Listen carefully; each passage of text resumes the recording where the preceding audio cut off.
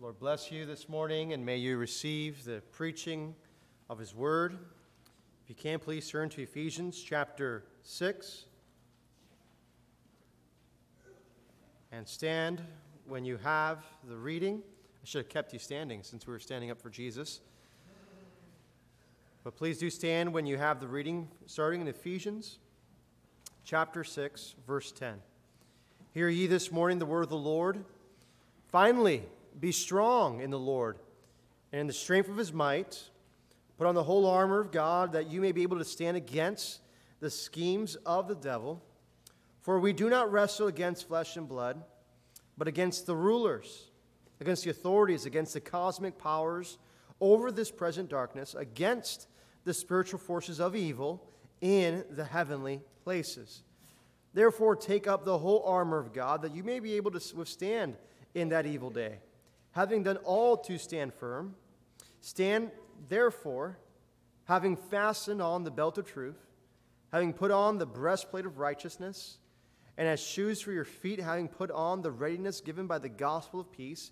In all circumstances, take up the shield of faith, with which you can extinguish all the flaming darts of the evil one, and take the helmet of salvation and the sword of the Spirit, which is the word of God, praying at all times in the Spirit, with all prayer and supplication. To that end, keep alert with all perseverance, making supplication for the saints, and also for me, the words may be given to me in opening my mouth boldly to proclaim the mystery of the gospel, for which I am an ambassador in chains, that I may declare it boldly as I ought to speak.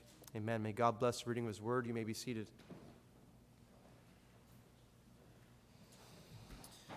Father, we do come before you this morning, praying that you would impart to us the great gift of thy Holy Spirit, to be able to comprehend the greatness of the challenges that lay ahead of us as Christians.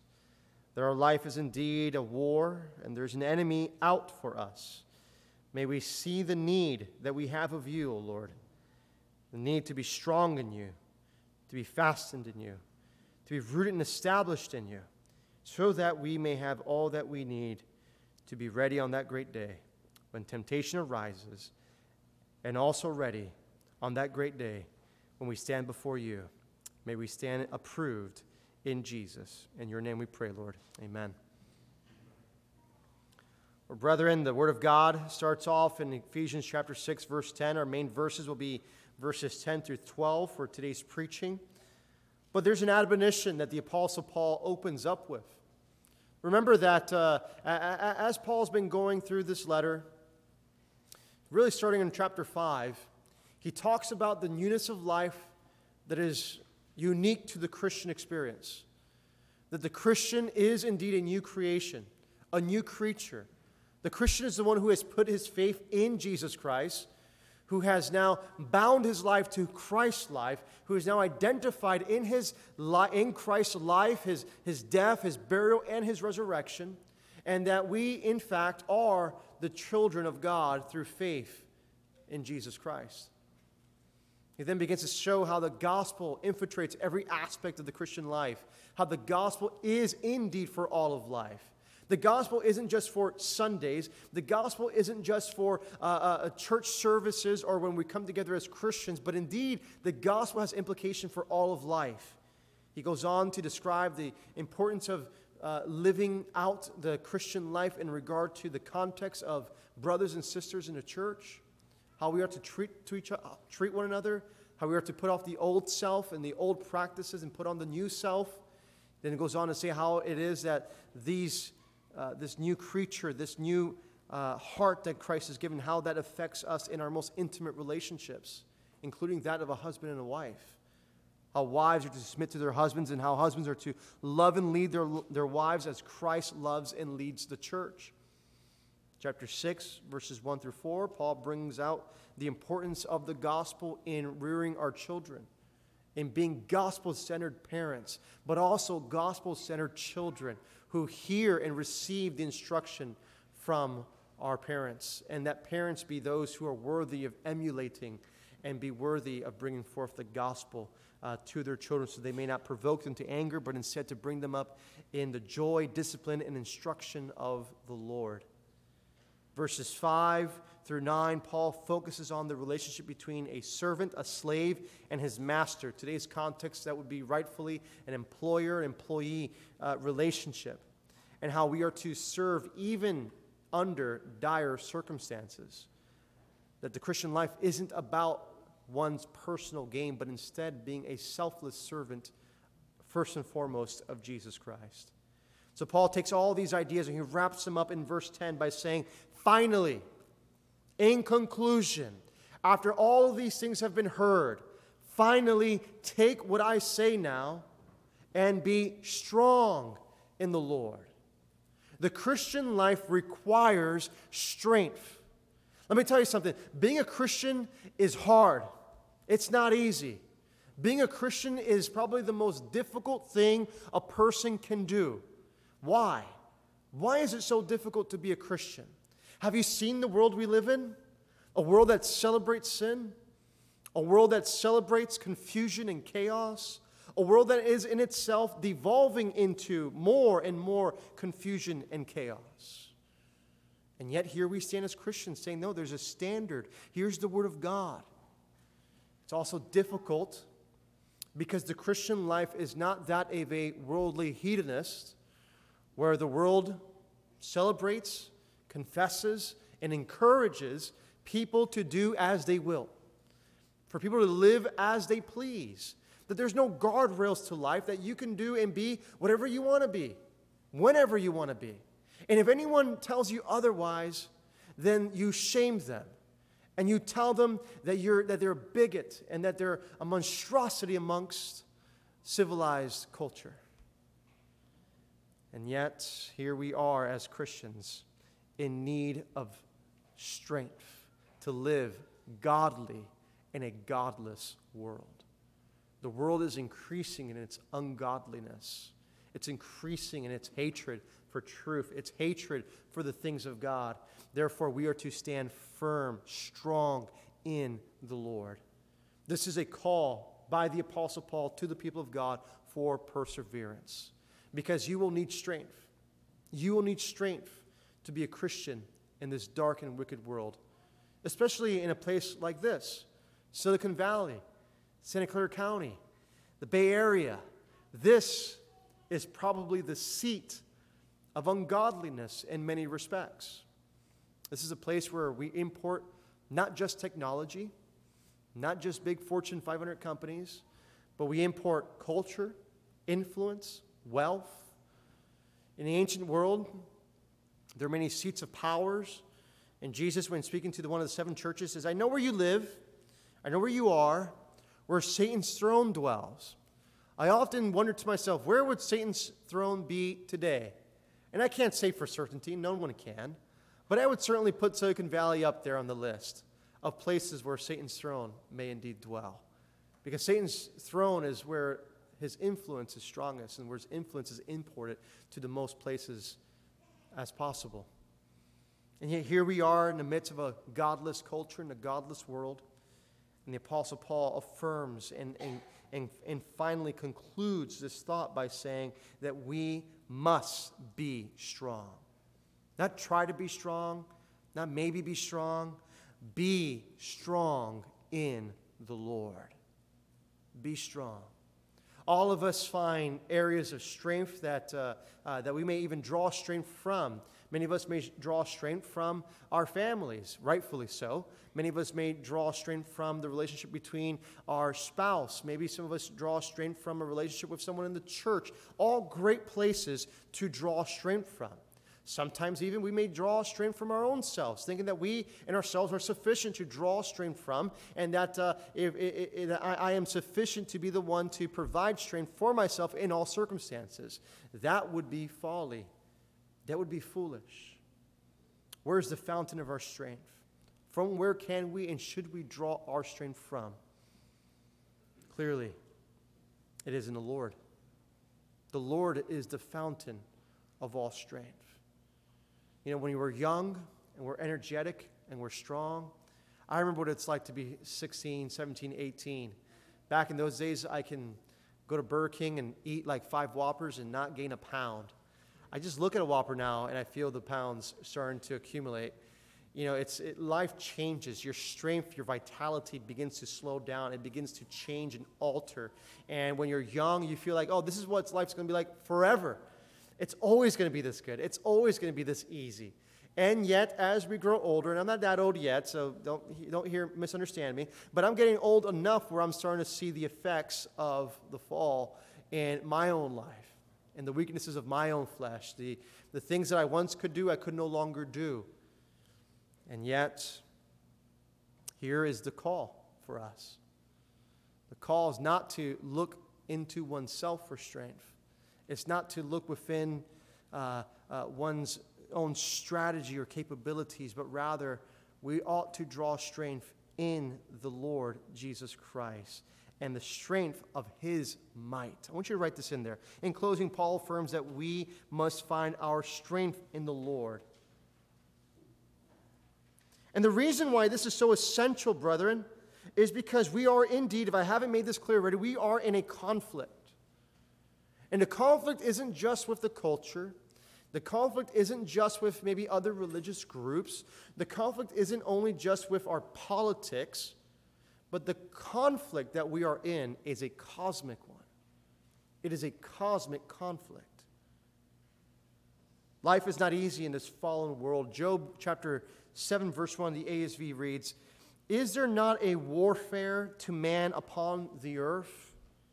And are not his days like the days of a hireling?" In Job 7:1, the idea is life is hard. Life is difficult. Many trials and tribulations. It's like living life as a slave, as a hireling. The man's days on earth are like warfare. And indeed, this is especially true for the Christian.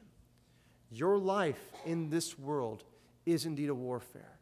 You are in a constant fight, whether you recognize it or not, whether you accept it or not. You are in a battlefield. Look at the culture and how it infiltrates people's minds, for instance. We have things in this country called billboards. And billboards usually are to grab your attention while you're driving.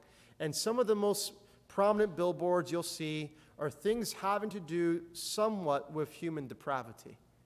You have this nice scenery of a beach, nice cool glass of beer, and that is to invoke in you a desire to be not where you are stuck in traffic on the 101, but instead to be there on the beach, to be thinking of being somewhere else, being transported. That succulent drink there is going to fulfill in me a desire, and it's going to make me feel good. You see how subtle the enemy is? For women, can't go down an aisle on the grocery store without seeing these magazines of a unrealistic body type. And oftentimes, young women, especially in this world, in this culture, see those unrealistic body types of other women and begin to feel themselves that they are inadequate. And that I need to be like this. I need to look like that in order for me to be desirable. Another sly way the enemy infiltrates the heart and the mind to alter oneself and to find strength in things that do not offer true and lasting strength for the war that we are in. Instead, the enemy is very cunning, and he will put things, whether it be advertisement. All advertisements essentially are the same. They are to make you feel inadequate without the item they are selling. So whatever it is that they're selling, whether it be the new iPhone or there be, Corona beer, all these things are meant to make you feel if you do not have this in your life, you are missing something. And from these things, you may draw great joy, pleasure, and maybe even strength. Life is indeed a constant struggle. It's a battle. It's a war. We can't go to the grocery store even without being confronted with the implications and the slyness of Satan the devil. Life in this sinful world is difficult and has many challenges. And we must indeed contend with the flesh, with the world, and with an unseen enemy who is bent on destroying the remnant of God's people, even the seed of Jesus Christ, the church. We are in a fight for holiness. The culture, the world is unholy. It doesn't look at holiness as something that is to be admired or to be practiced, but instead they practice all sorts of ungodliness. Look at Romans 1. You read Romans 1 and you look at the world that we're in today. We are living in a Romans 1 culture. People give themselves over to their own desires, onto their own destruction. And yet, ours is a life, ours is a battle for holiness. I want you to write that in the last part there. Closing, Paul affirms that we must find our strength in the Lord to fight the battles of life and holiness. As Pastor Josh opened up the service this morning from Psalm 121, when we lift our eyes up to the heavens, from where shall my help come? From where will my strength come? You may ask yourself that question often because even as a Christian, it would be wrong for you to assume that just because you're a Christian, just because you've received Jesus Christ one time a long time ago, that is sufficient for the daily battle of life. Rather, ours is a constant search for strength in Christ. If you can, turn to Isaiah 40.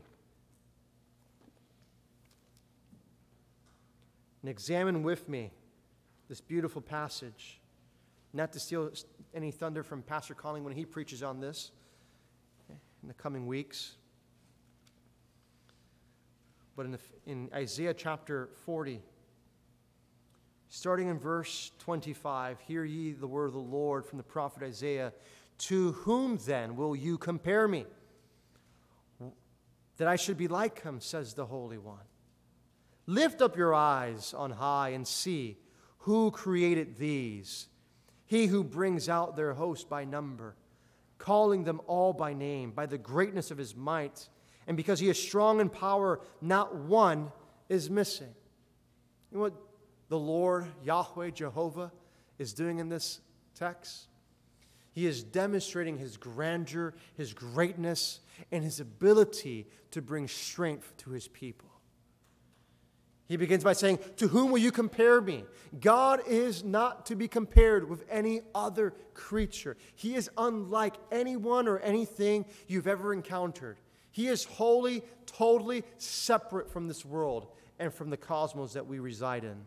He is indeed great and greatly to be praised. And so different, so great, so exalted is this one that he can say, lift up your eyes on high and see who created these. Here in Sunnyvale and in Santa Clara County, it's kind of hard at nighttime to look up and see the stars. It's not like where I grew up in Wisconsin, where I lived in Wisconsin previously, where I can go to my backyard and look up and I can see all the stars and their grandeur and their beauty. Here, all I see is planes. I thought, is that a shooting star? No, that's a plane.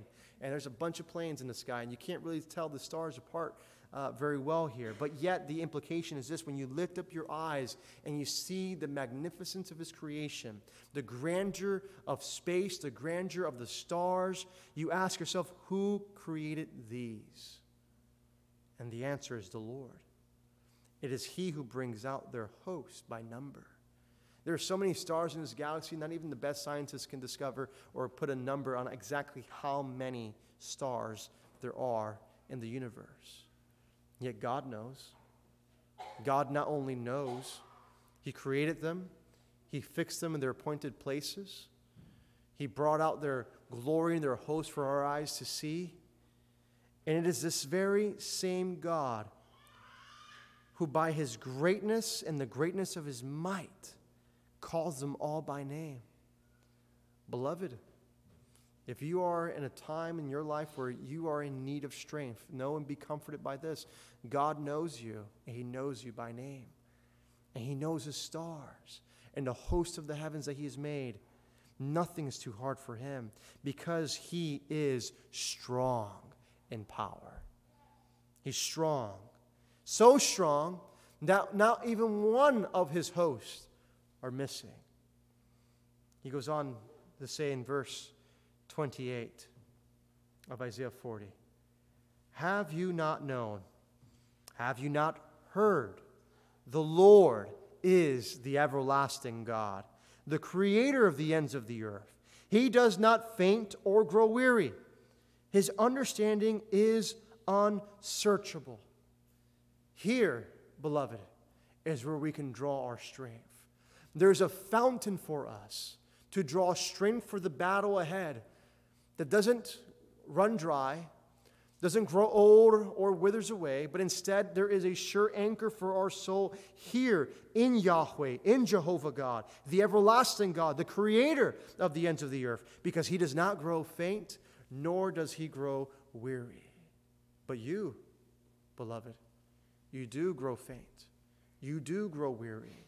You are in need of that fountain of strength, that fountain that is other than yourself, that even goes beyond the things that you draw strength from in your family, in your relationships, in your children. Those are all great motivating factors, but our true strength to be the father that God desires us to be the husband that God desires us to be the friend, the spouse, the individual, the Christian who God wants us to be. We draw that strength ultimately from the everlasting God, from him.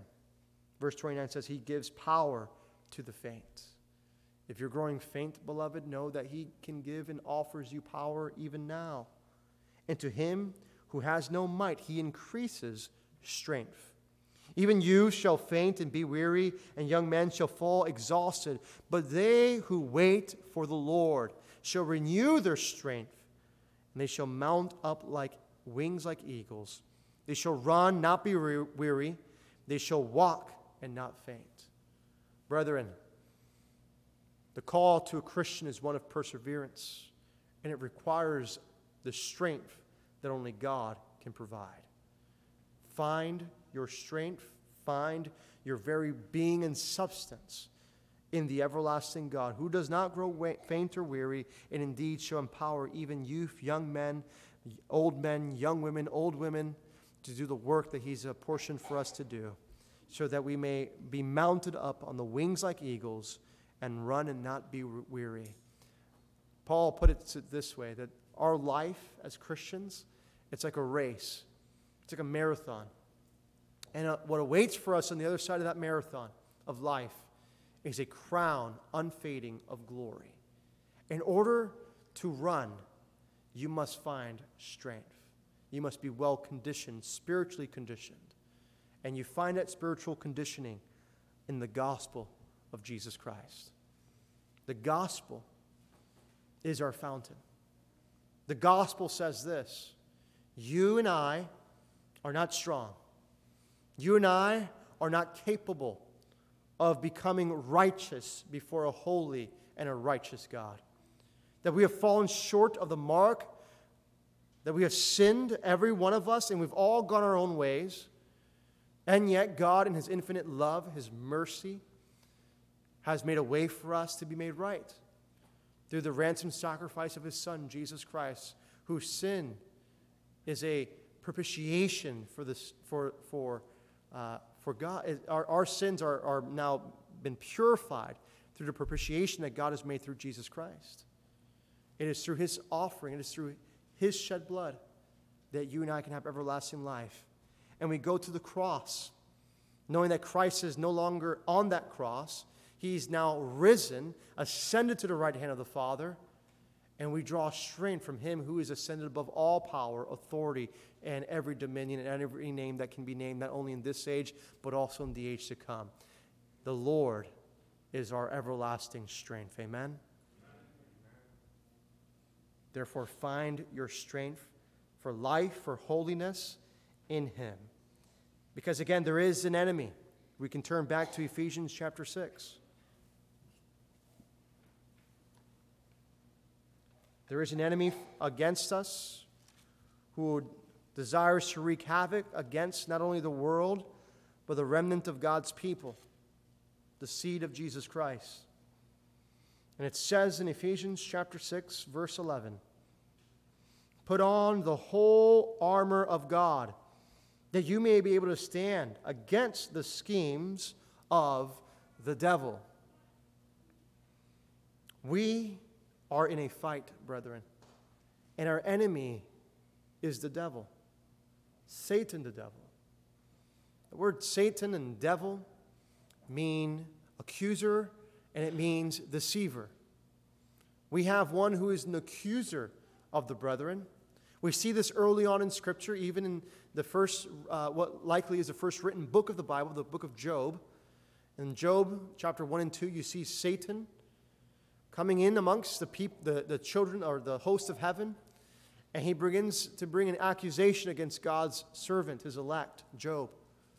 And the charge is, I bet you, God, that if you allowed me to put a finger on this man's livelihood, even his own life, he would curse you.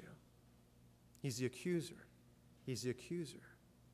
Which is why we see in Revelation chapter 12, when this great conflict emerged in heaven between Michael the archangel and the host of Satan's army, and Satan was hurled down to the earth, what did the angels of heaven proclaim? They said, praise God, hallelujah, because the accuser of the brethren has been cast down. The accuser has been cast down. Which is why now for Christians, Paul can rightly say in Romans chapter 8, verse 1, therefore there is now no condemnation for those who are in Christ Jesus. Later on in chapter 8, he says, for who can bring an accusation against his elect? Who can bring an accusation? The devil is indeed the accuser. He is indeed the deceiver. Yet for those who are in Christ, his accusations fall on deaf ears because we've received the perfect offering for sin. And so when the accusations come, there stands the righteous one, Jesus Christ, who stands on your behalf, imparting his righteousness to you, imputing his righteousness to you, and therefore the Father can say, he is justified. He has been made free. And your accusations, O devil, will fall on deaf ears. Yet, though our righteous standing before God through justification is made certain through the blood of Christ, we still contend with he who is the accuser, and we still contend with he who is the deceiver. And his wicked schemes are meant to lead us away from the fountain of strength that is found in Jesus Christ. Therefore, Paul gives the warning. He says, put on the whole armor of God, that you may be able to stand against the schemes of the devil. I want you to write that in there. Our defense against the schemes, or the devil's schemes, is what? What's our defense, brethren? What must we put on? Not just one time, but daily. It's the armor of God.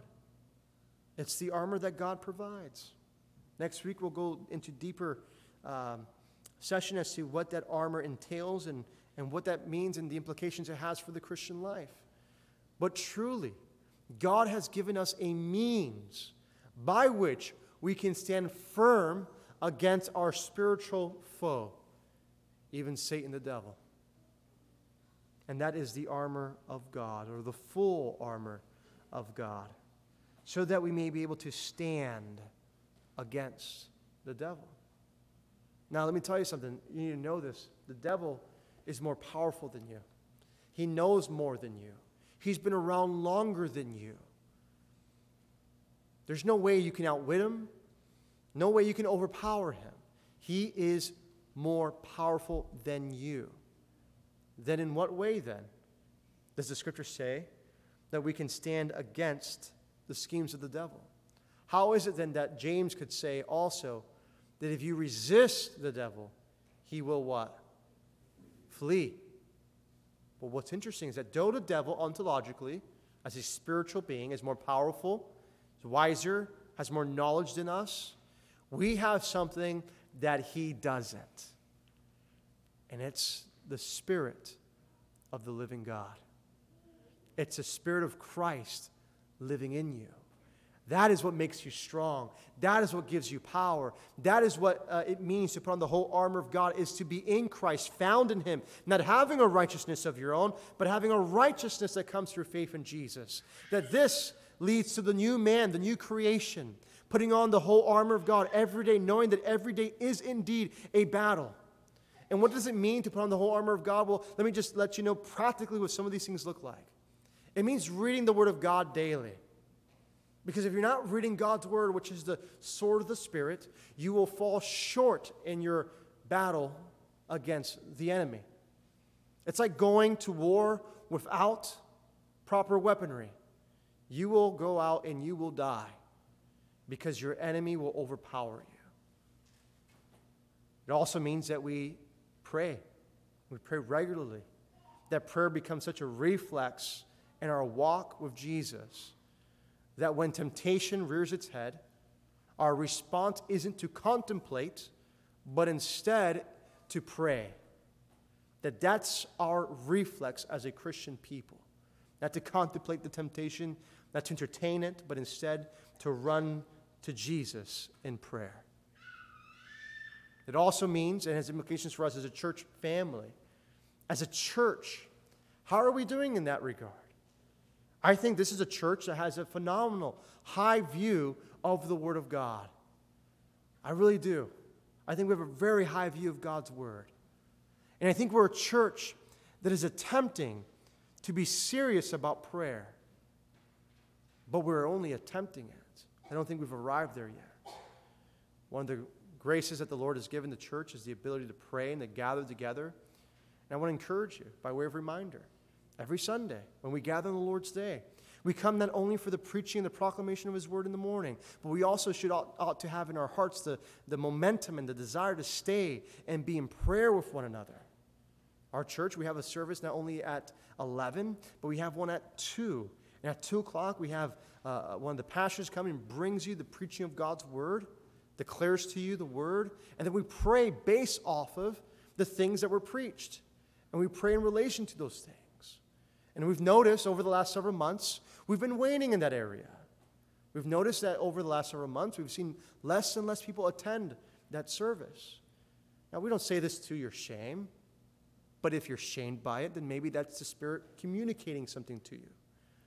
But we say this to spur you onto good works, to spur you to desire prayer in your life and in the context of God's people. Because if it is true that outside these walls is a war for your heart, a war for your mind, a war for your soul, then how is it that we can just so casually leave the doors of this church and not be ready and armed with prayer?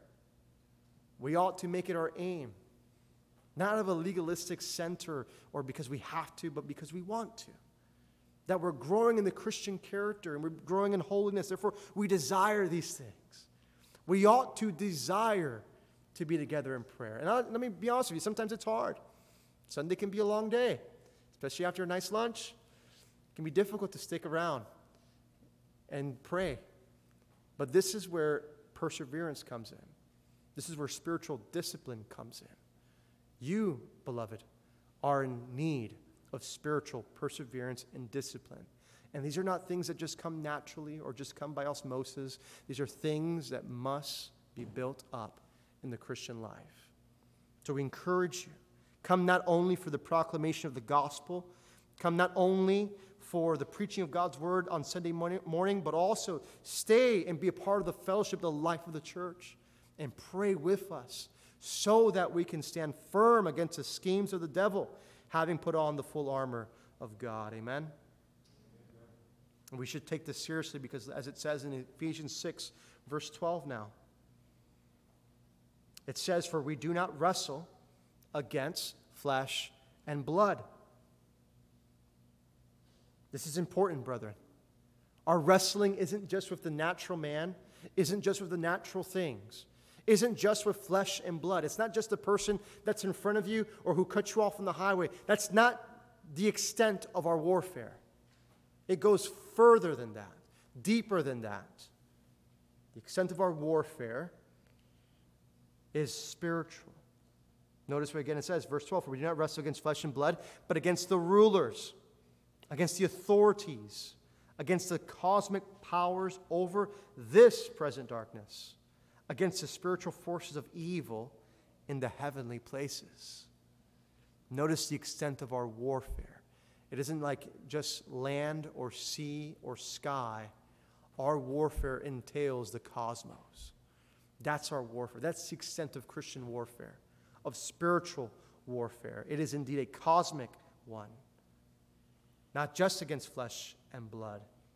Well, I want you to write this in. Our conflict is not merely with man. Now, man may oftentimes be the face of our conflict, whether we're having a conflict with someone in person, social media, or in our politics. We tend to put faces as labels of our conflict. If you're a Democrat, then bad Trump. If you're a Democrat or Republican, then it's bad Biden. And we put faces to the conflicts, and yet our conflict is far greater than these things. Ours is with unseen cosmic powers, with rulers and authorities, with the unseen forces of darkness. I want you to write that in there as well. Our conflict is not merely with man, but with the unseen forces of darkness. That's what we're up against. That's what you're up against. Don't you forget for a second what you're up against. It's when you forget, when you allow these things to fade to the back of your mind, that you begin to lose sight of who your enemy is. That type of proclivity would not serve you well in a battlefield. If anyone's ever served in the military, ever been serving overseas, you know that one must be alert at all times. And so ought to be the Christian, spiritually ready, alert for the battle that may be ahead. I want to give you some more information on to the intricacies of these rulers and principalities and cosmic powers that are mentioned here, because it's always very peculiar. Paul, in particular, often uses these terms. He uses it in Colossians chapter 1, verse 15 to 18, in reference to the dominion of Christ, saying this of Jesus Christ, that he's the image of the invisible God, the firstborn over all creation. For by him all things were created, in heaven and on earth, whether visible or invisible, whether they be thrones, dominions, rulers, principalities, all things were made by him and for him. And he is before all things, and in him all things hold together and consist. Paul uses the term about Christ being the creator of the rulers, powers, principalities. I always wondered when I was younger, reading the Bible, what those things actually meant, because they just seemed kind of out of place. What do you mean that Christ, okay, I can wrap my mind around Christ being the creator of all things, but what does it mean that he created rulers, authorities, powers, principalities? These all seem to be synonyms of the same thing almost. And to some degree, they actually are. Paul then goes on elsewhere here in chapter 6 of Ephesians, using that same language, but now identifying these as our foes. Again, spiritual forces of darkness that are rulers, authorities, principalities. Who are these? What are these? I would submit to you that these are spiritual beings. Why don't you write this in there, last bullet point. The rulers, principalities, and cosmic powers are spiritual beings and structures. These are spiritual beings and structures. Not just spiritual beings, but structures behind the spiritual beings. When you look at the complexity of government today, for instance, government is not just made up of a few. Government is actually pretty big and complex. In America, we've got a really big government. And there's different departments, and there's different agencies, and they all serve different functions. Well, God has a kingdom. A kingdom is likened unto a government. The Bible uses that term in regard to the kingdom of God in Isaiah chapter 9, that unto the Son will be given this government, and the kingdom will be upon his shoulders. And God's government is also complex. There's complexity to God's government. There's structures and there's powerful beings that are in this governmental structure of God's kingdom. Christ being ultimately the king of God's kingdom, and we not only will be subjects of the kingdom, but we will also be heirs of the kingdom of Christ. And yet, these rulers, principalities, cosmic powers, as identified by the Apostle Paul, seem to be spiritual, governmental structures, beings, and powers that are under the influence of Satan, the devil. I want you to put that in there as well. The rulers, principalities, and cosmic powers are spiritual beings under the dominion of Satan. How do we know this? Let's take a quick survey of Ephesians. If you join me, please, in Ephesians chapter 1.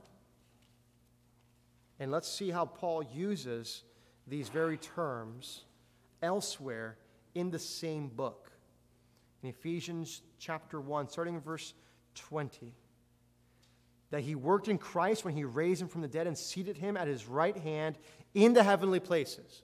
So we're talking about Christ being exalted to the right hand of the Father in heavenly places, rule and authority, saying far above all rule and authority and power, dominion, and above every name that is named, not only in this age, but also in the one to come.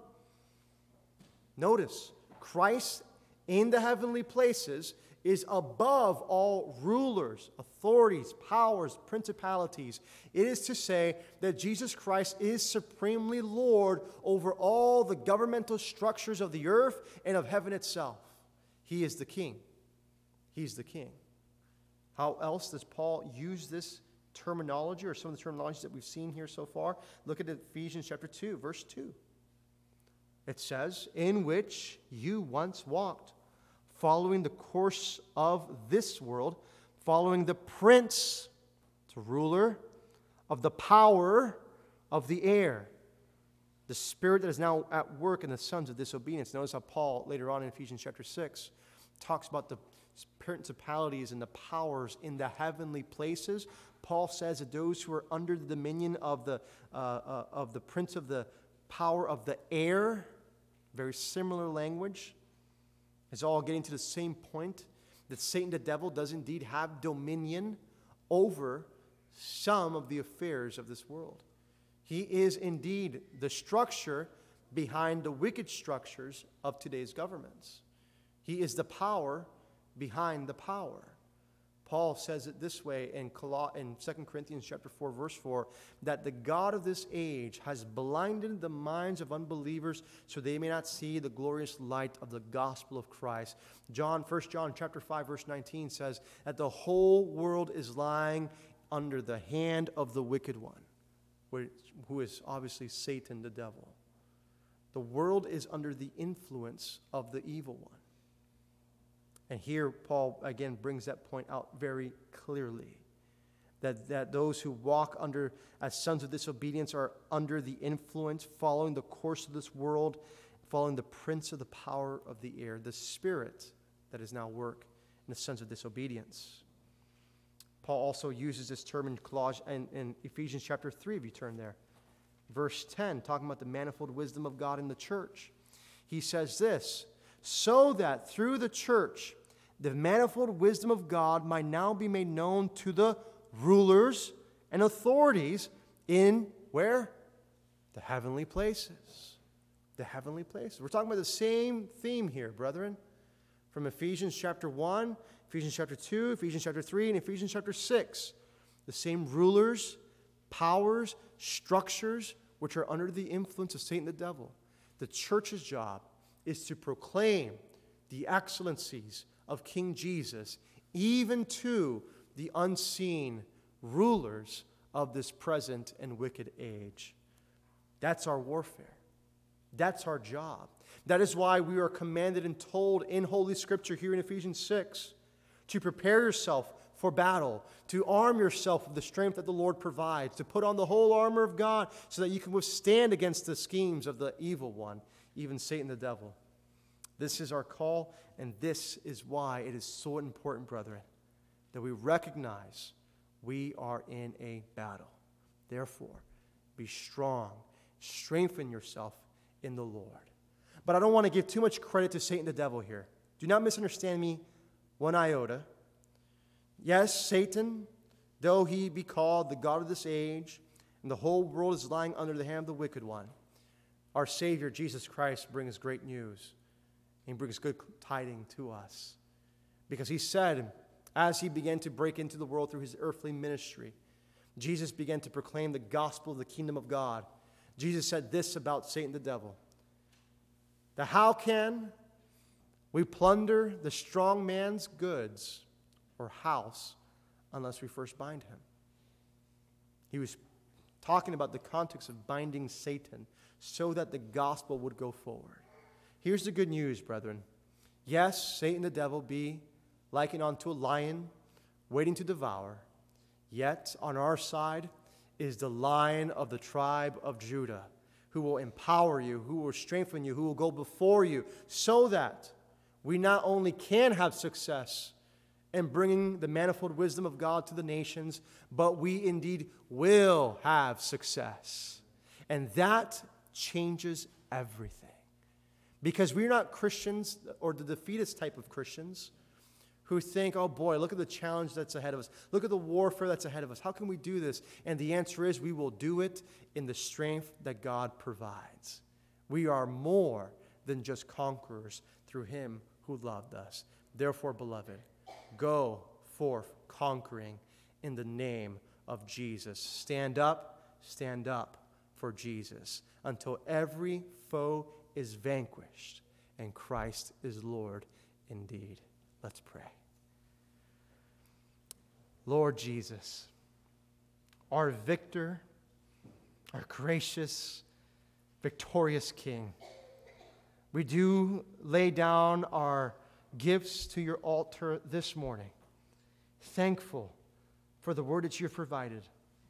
We ask, O King, that you would grant us strength from thy spirit, strength from thy own heart, to strengthen our weakness, so that in you we may be strong, so that we can stand against the schemes, the wiles of the enemy, putting on the whole armor of God so that we can fight this unseen conflict against the unseen forces of darkness in this world, so that through the strength and the spirit that you give unto your people, we can truly proclaim to the rulers, principalities, and cosmic powers that Jesus Christ is Lord, unto the glory of God the Father, and that every foe shall bow the knee, even unto King Jesus on that great day, when all your enemies will be brought under your feet, and every foe vanquished, and every name brought low, so that the name and the greatness and the grandeur of King Jesus be made known unto all creation. And we look forward to this great eschatological day, when we will stand before you, and every creature will stand before you. May we, O Lord, on that day, be found worthy to receive a kingdom and to be partakers of your great joy and of your great name. And we pray these things in your name, unto the glory of the Father, Son, and Spirit. Amen.